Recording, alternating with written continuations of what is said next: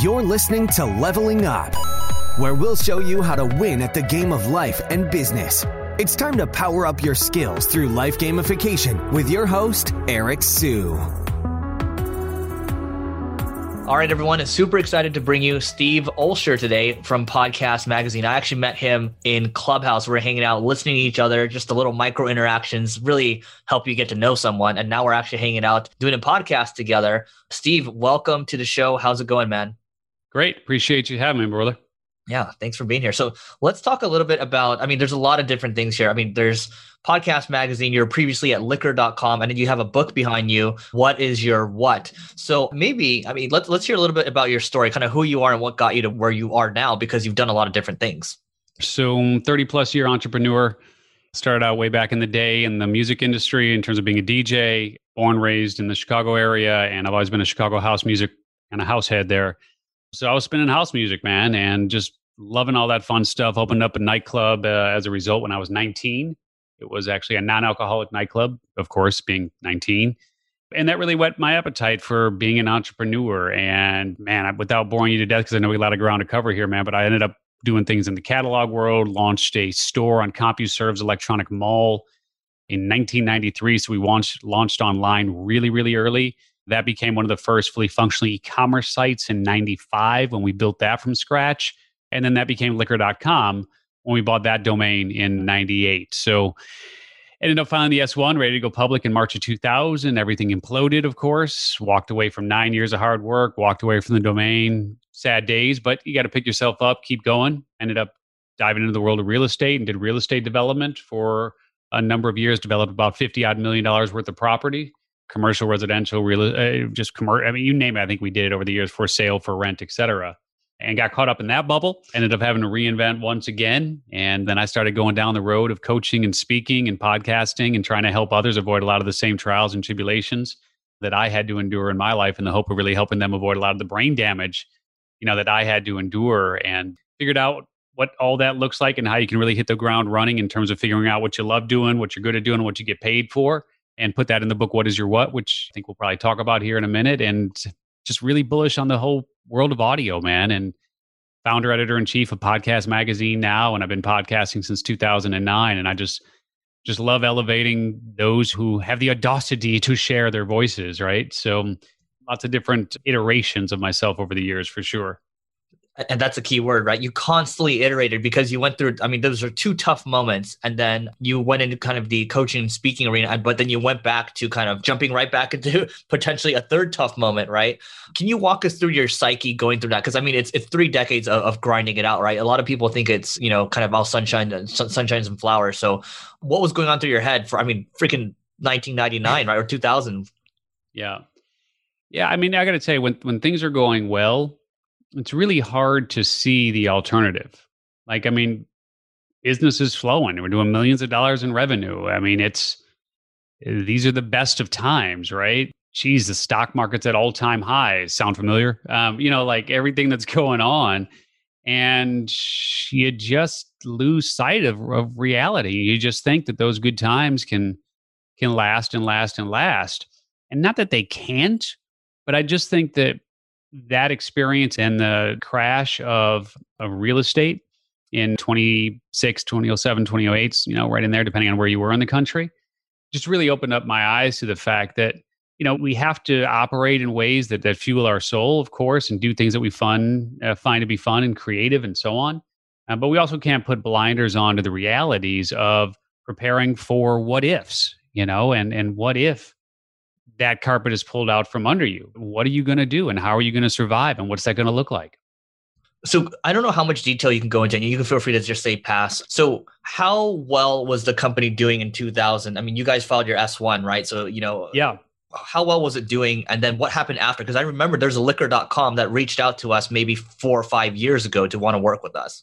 Sure. So liquor.com, interestingly enough, let's put date stamps on this. So March of 2000 is when we filed the S1, ready to go public. Prior to that, we had brought in what Wall Street wanted to see. Wall Street told us, hey, you're a 20-something-year-old kid. We need to see more gray hairs. So we need these lettered saviors to come in, the CEOs, the CFOs, the CTOs, the WTFs, all these people that, frankly, in hindsight, we didn't really need, but that's what we were told. And we were so blinded by the dot-com light that we were like, okay, just all the promises of this, that, the other, riches, just everything, right? And so we bought it, hook, line, and sinker. And when we couldn't get out because the markets dried up, it was just very clear pretty quickly that they just didn't know really what they were doing. I mean, when you have money, everything's easy.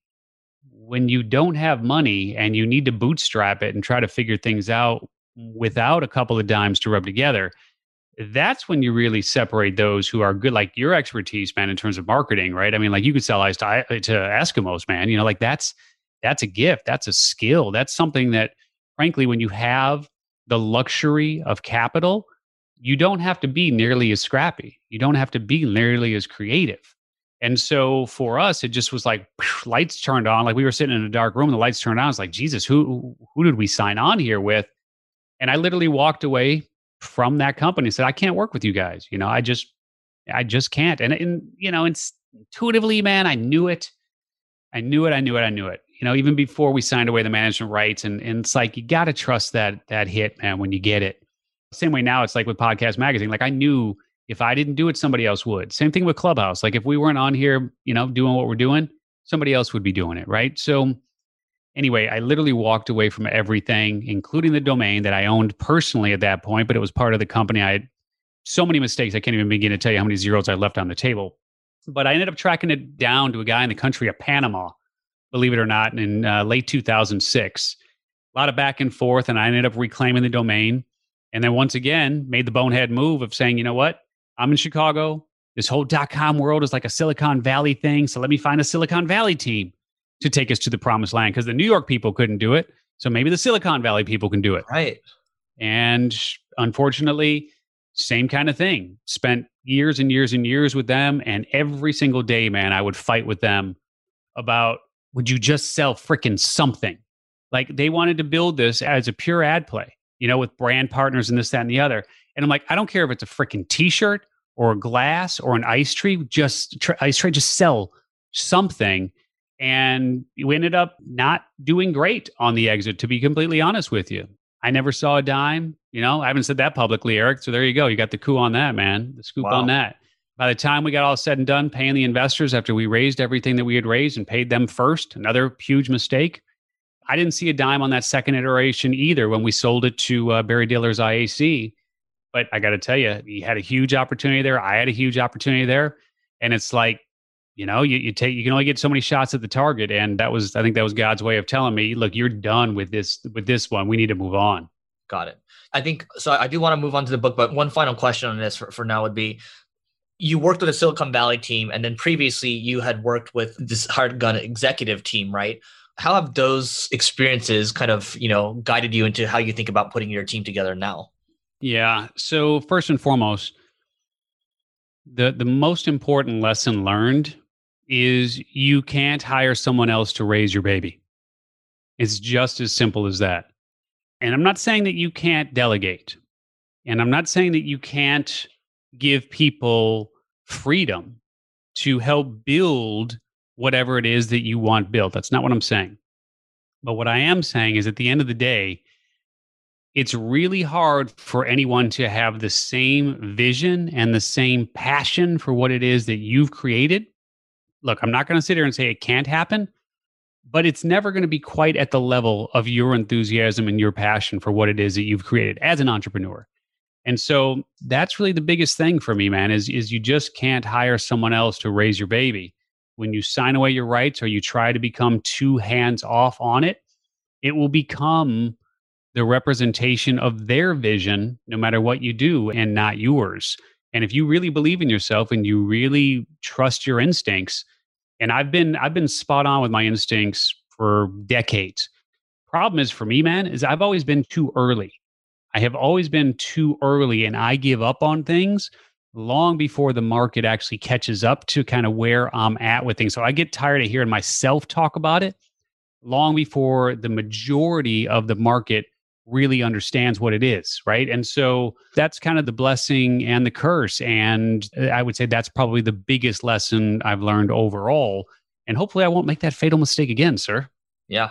That's helpful. I mean, thanks for sharing that. Thanks for being vulnerable. So also there's a little element of maybe trust but verify, right? With whoever you're going to have run your stuff. Let's talk about your book a little bit. What is your what? So what inspired you to do it? And what is the core message around what is your what? There's 3 what's right there. So what is your what? Discover the one amazing thing you were born to do is really what I hope to be, and I plan on doing other things in my lifetime, don't get me wrong, but I hope it to be somewhat of a legacy piece in terms of really helping the average Joe and Jane figure out how they're naturally wired to excel and what truly puts fire in their soul.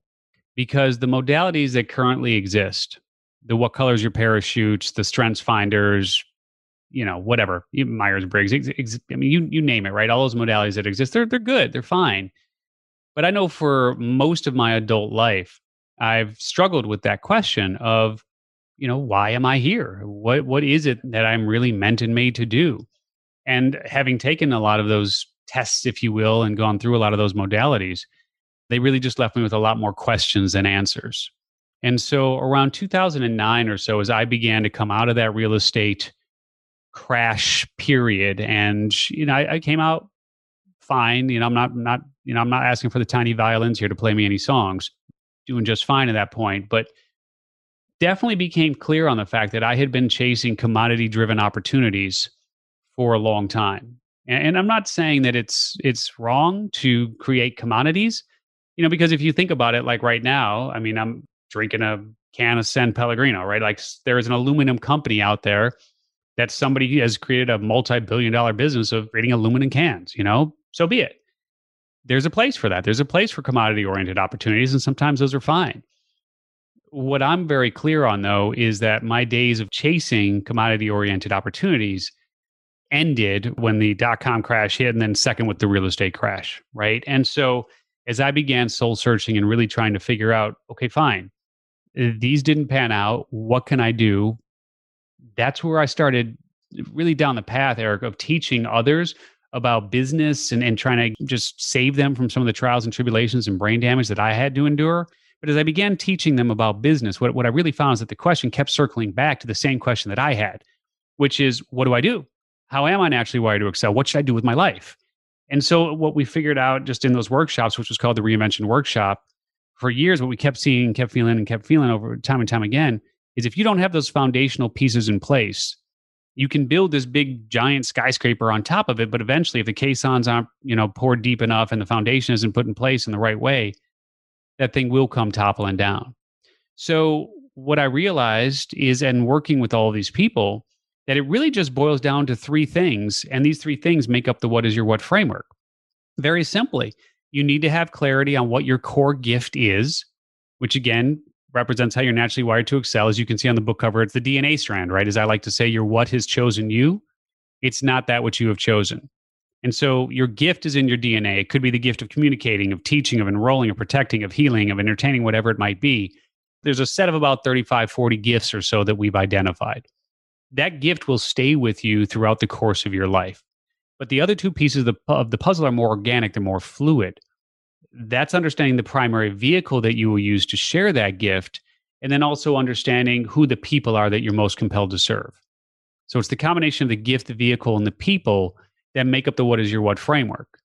And so ultimately, if you can solve for one piece of the puzzle, and most people will go a lifetime without being able to solve for one piece of the puzzle, let alone all 3, it can make a dramatic difference. And so at the end of the day, that's really what the book is about, is helping people identify their gift, their vehicle, and their people, or as I call it, their what, and understanding then, because of my expertise and background in marketing and sales and entrepreneurship, how to then share that and monetize it. And the 3 pieces really go hand in hand, gift and then sharing and monetizing it. That's what I've become really quite good at over the last decade or so. Got it. Yeah, I love that. It's super clear. And you just gave a really practical example. I guess I'm wondering if, let's say I'm 15 years old, 20 years old, and I'm reading this book. Is it too early? Is there a timing thing with this book or no? Well, so let me go through this quickly because I know we want to get to more here in the conversation, but there's basically 4 paths that each of us are on. There's the path of the birther. The birther knows out of the womb really who they are and how they're wired to excel. These are usually like the musicians and the actors and the entertainers, like those sort of people. they just know who they are. So if this 15 or this 20-year-old knows who they are and they just know how they're wired to excel, then maybe it's just a question of understanding what's the vehicle that they're going to use to share that gift, and then who the people are that they're most compelled to serve. The second path is the path of the shifter. And this is someone who just needs to make like a subtle adjustment to the equation, and then everything really falls into place. It's like the key to the treasure chest, unlocks and the thing opens and, angels sing and the lights glow. So maybe you're clear on what your gift is. Maybe you're clear on what your vehicle is, but maybe the people that you're serving aren't exactly who you want to be serving. Like, for example, there was a woman who came to the reinvention workshop. Coming in, she was pretty close to feeling like her life was where she needed it to be. She's a little bit older. She was a nurse. And so she had been a nurse for like 30 something years. So it was very clear right out of the gate that her gift is healing. She's a natural born healer. And the vehicle that she was using to share that gift, of course, then is nursing. But it was the people that was a little bit off, because she was working in a general hospital. But it turned out, as she went through this exercise and started writing some things on the board, that when she wrote the words disadvantaged elderly on the board, it's like everything hit home for her. And she realized that instead of working as a nurse in a general hospital, she really wanted to be working and was most compelled to serve the disadvantaged elderly. And so that's the example of a shifter, just kind of a subtle shift to the equation. And that makes all the difference. The third piece is the reinventor. That's the third path. I mean, you got to do like a complete 180. And then the fourth path is the wanderer. And these are people who just go through life and they never really get to having clarity around any of this discussion, because, I mean, we don't really talk about it around the dinner table. They don't do a good job talking about it at school. And I don't mean it in a derogatory sense, but most people will just kind of wander through life and they'll hit their final days and it'll be what it'll be. So the 15, the 20-year-old, Eric, long answer to your question, depending on where they're at, it may not be too early at all. And for some, it may be too early and they just have to go out in life and start figuring things out. And, the reality is your gift is static. It stays with you throughout your life. But the vehicle that you choose to use to share that gift and the people that you are most compelled to serve, those two pieces change over time. And those are more organic and fluid. Yeah, I love that. I'm just looking over the notes. The birthers, the wanderers, the shifters, and the reinventors. There you go. You get to decide how you want to take your life, right? So what has the book done for you? I mean, New York Times bestseller. I mean, you did this with Wiley. I mean, how has that experience been? What has it done for you? Yeah, man. I'd like to sit here and say that having a New York Times bestselling book just simply changes your life. In Authorland, they say you write the book that you most need. So for me, that's how it's changed my life. I wrote the book that I most needed. And for me to be able to check in on a consistent basis and have clarity around, am I leveraging my core gift? How am I sharing that gift? And am I actually working with the people that I'm most compelled to serve today in this moment? It's a great way to check in. And if something is kind of off, then you just look at one of those three pieces and you go, okay, this is where the disconnect is. So for me, it really gave me the framework that I was looking for. Got it. Yeah, I love that. I mean, it's clarity, and that clarity is valuable because you have it for the rest of your life, right? So That's awesome. Okay, so Podcast Magazine, let's talk about that. When did you decide to start Podcast Magazine? And, what is all tied to that, right? Because it sounds like you have events and it sounds like you have a bunch of other things going on with it. So I was sitting at an event myself. I was sitting at an event in October 2019. And as I was sitting at this event, you probably know Brendan Burchard. And so Brendan had an event called Influencer. And for easily a year before October 2019, he was talking about releasing a magazine called Influencer. I was like, oh, that's a pretty good idea. He'll sit down with influencers. He'll put them on the cover, do features inside. They're influencers. So they're going to share the fact that they've been featured in this magazine. And he'll build his list. He'll build his cred, the whole. And I was just like, that's pretty damn smart. And so I forgot about it. And then I went to this event that he had called Influencer in San Diego. It was just down the street from us here. And I was just like, you know what? I'm going to pop over here. And he had one small sign somewhere talking about Influencer Magazine coming soon. And I was like, why the hell hasn't he done this yet? Like, it's a great idea. And I'm sitting there in the audience, man, and I'm going, wait a minute. Why isn't there a magazine about podcasts? And you can say podcast. Well, hell, even you can say podcasts are kind of passé at this point with Clubhouse and everything else that's going on. We might have that discussion. We might not. But there are some people who will just say in general, like magazines, they're a dying breed. Why would you want to do anything as far as a magazine is concerned? Like, that's a stupid idea, right? as I was sitting there, it just kept coming up for me and coming up for me. And I'm like, you know what? Fine. What do you do, right? When you get an idea, you go to your phone. So I'm sitting there in the audience, I look at my phone and go, podcast magazine. Somebody had tried to do something a while back. Didn't look like there was anything current with it. Okay, well, what do you do next? You check the domain. Okay, podcastmagazine.com. Is it available? No. Somebody had it. I was like, all right. Well, I found out who had it, started doing some email, ended up getting the price, which was like $2,250 for the domain. Wow, good price. Well, it was one of those things where it was like, if it was $500, no brainer, no big deal, right? But I was like, it was just enough to give me pause. I was like, do I want to do that? Do I want to grab that domain? And earlier in the day, Brendan had talked about his mastermind. And I'd given serious thought. I've worked with Brendan in the past, and I like Brendan. He spoke on my stage before, and, good dude, really smart dude. So I was thinking, maybe I want to join his mastermind and get involved in this. And it was like 25 grand or whatever it was. And I emailed my right-hand person, Kelly, who runs our companies here. And so I was talking to her on WhatsApp, whatever. And I was talking to her and I was just like, well, what do you think? And she's like, what do I think about what? His mastermind or doing Podcast Magazine? Like, that's easy. We do Podcast Magazine all day long. If you were going to spend 25 grand on that, let's throw, 10, 15, 20 grand at this and let's see what happens. So I was like, well, okay, easy answer. And so literally in that moment, we said, you know what? We'll push 10 grand out at this. We'll take a flyer with it. And let's create something, though, that's not really for podcasters, although we thought podcasters would read it. We thought, you know what? Let's take more of a Sports Illustrated type approach. Let's take more of a Wired magazine type approach, right? Do for tech what Wired did for tech. Do for sports what Sports Illustrated did for sports. Do what, for celebrity what Vanity Fair did for celebrity.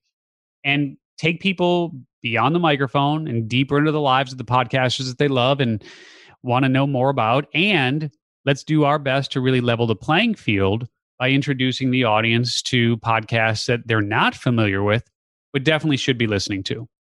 And that was the original concept. And from October of 2019 to the day that we launched our first issue, which is like 140 pages, it was good. So it was only going to be like a 40 page thing, Eric. It ended up being 140 pages in the first issue. It was 100 days from the day I sat in that chair to the day that we launched the first issue. Wow. There's obviously a lot of logistics around. Right before this interview, I was talking to the founder of Founder Magazine. So he did the magazine. Nathan. Yeah, Nathan. So that was interesting. And so it's 100 days. You hustled to get this out. Where are we at right now? I mean, again, here's the question again. What has it done for you, right? So people want to know, because magazines seem like a no-brainer, because it's like, he made the argument actually right before we started talking. He's like, dude, arguably the magazine, you get more authority from that versus a book. Well, I mean, the reason why I think you get more authority. All right, let's dissect this for 1 second. So here's the fundamental question every entrepreneur has to be able to answer. That fundamental question is, what conversation do you most want to be part of? And you have to be able to answer that in 1 or 2 words. Like, if you can't answer that in 1 or 2 words, you are way too scattered. And I've learned that the hard way. Okay. So when we made the decision that the conversation that we most want to be part of is podcasting, we can answer that in 1 word. What I knew to be true, Eric, is that there was no way on God's green earth that I was going to be in that conversation. Think about it this way. If you walk into a conference room and there are lots of different tables and there are different topics going on in each of those tables. So there's 20 tables, there's a little table tent, there's 1 word on each of those table tents: marketing, finance, health, spirituality, whatever. You have to choose what table to sit at, right? 2 physical objects cannot occupy the same space at the same time.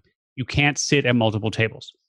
Kurt Lewin's approach theory of conflict says, if you have to choose between 2 equally attractive options, which do you choose? And you can only choose one. So if I can't do this and I can only do that, which do I do? So if I can't sit at the table talking about marketing, but I can sit at the table talking about podcasting, which one am I choosing? Right?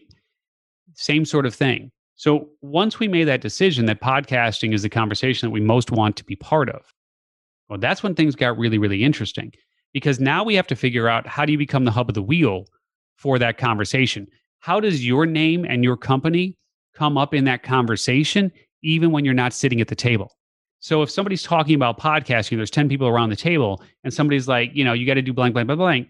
I want them to say, you got to check out what they're doing in Podcast Magazine. Or you got to check out Steve Olsher and his team, right? That's who you want to go to. They've got the answers. as you look at it and you think about a bicycle wheel and how all the spokes are connected to the center, the hub of the wheel, how do you become the hub of the wheel? I knew that I didn't want to be one of 2 million podcasts, right? And I knew that I couldn't get people like Adam Carolla and Dave Ramsey and Katie Couric and you name it to answer our emails about coming on to Reinvention Radio. Great show. They don't give a shit, right? They don't care. They're not coming on to Reinvention Radio. They don't care. As soon as we launched Podcast Magazine, I'm sitting with Jillian Michaels at her house. I am on the phone with Katie Couric. I am at Dave Ramsey's office getting a tour from Dave, right? Like all of that stuff happened, but it was because we made a very distinct, clear decision that podcasting is a conversation that we most want to be a part of and that we need to figure out how do we become the hub of that wheel. That all of the spokes, whether you're a podcaster, whether you're in the industry, whether you have a network, you want to be a part of what we're doing because there's a certain cachet about having the Rolling Stone, if you will, of podcasting, right? Yeah. I think that makes all the sense in the world. I'm surprised. I mean, in the software as a service world, there's 2 players doing it, and you have founder, and then now you're doing this. I feel like I was just telling Nathan, I was like, look, what's old is becoming new again, right? In many cases, direct mail, magazines and things like that. So let's say I wanted to get started with the magazine. So where should I go to get started? Because I mean, I'm just thinking about all the logistics around it. I'm like, it seems like a pain in the butt.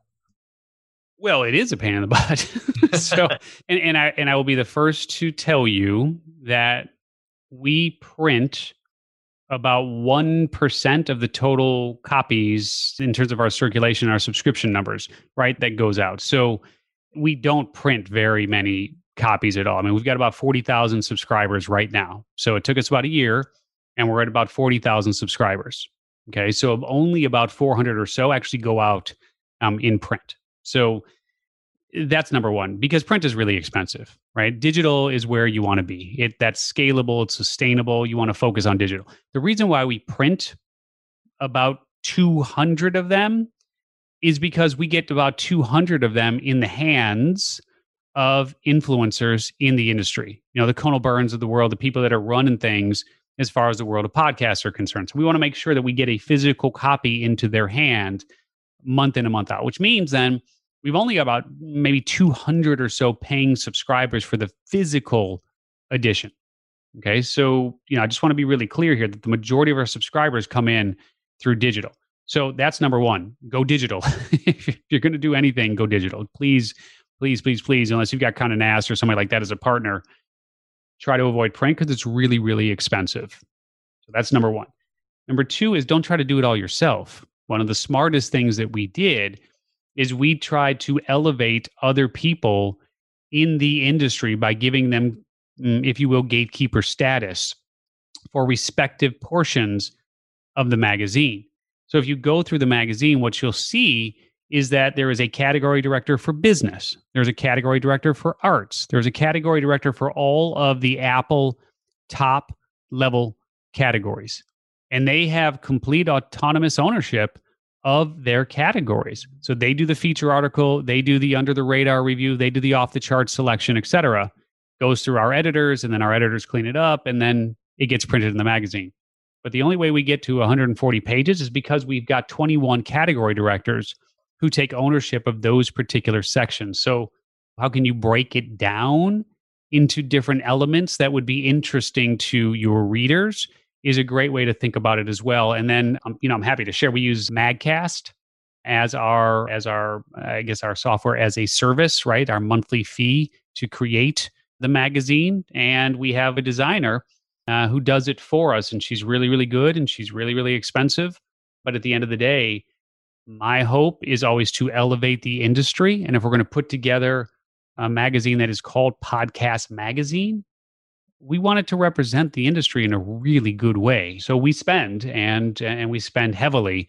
But yeah, figure out the conversation you most want to be a part of, create a magazine for it. And then ultimately, the last thing that I'll say, Eric, about this whole process is your ultimate goal is to create what I call a category of one, right? WON. That's how I do it. Category of one. You want to win by identifying where your biggest opportunity and your blue ocean of opportunity is, so that you can dominate that respective niche. And I will tell you that with very rare exception, there are opportunities for you to do similar things to what we did here. And sometimes you just have to get a little more creative about it. Got it. Yeah. So it sounds like, I mean, the benefits, I mean, you are kind of in the center of the conversation around podcasting. You've got to meet some amazing people that you typically wouldn't have had access to, right? Yep. Am I missing anything else in terms of the benefit? Money. Yeah. Leads and revenue. Got it. Right. Every subscriber is in our system now. So leads and revenue. And the fact of the matter is that we look at the magazine as a loss leader. If you go through it, you'll see we have very few ads. Hopefully that'll change. We'd love to get to the point where 40% of the magazine is ads. That would be great. 60% of the magazine is ads. Well, we'll send out Vogue, October's Vogue every single month. I'm happy to do that if we got the money to do it. Yep. But the reality is we have clarity around what our profit path is. And so we have relevant products, programs, and services that we can bring to people. And for some people, it's going to be a viable option. So we monetize through other ways. And frankly, if you want to learn about podcasting, if you want to launch a podcast, if you want to do anything in this industry, who are you going to cut a check to? You're going to cut a check to the team that publishes Podcast Magazine, because we know this stuff. Everybody else, does pretty good. But if you're given the choice between person A, who doesn't publish Podcast Magazine, and person B, who does, you're going to hire our team all day long. Got it. So earlier you talked about, you used the word scattered, right? And I think you probably have some unique perspective around this. How do you think about focus in general? Because I think you've been through so much, right? So, yeah, so focus to me ultimately boils down to the old adage of, it's a Chinese proverb, a person who chases two rabbits catches none, right?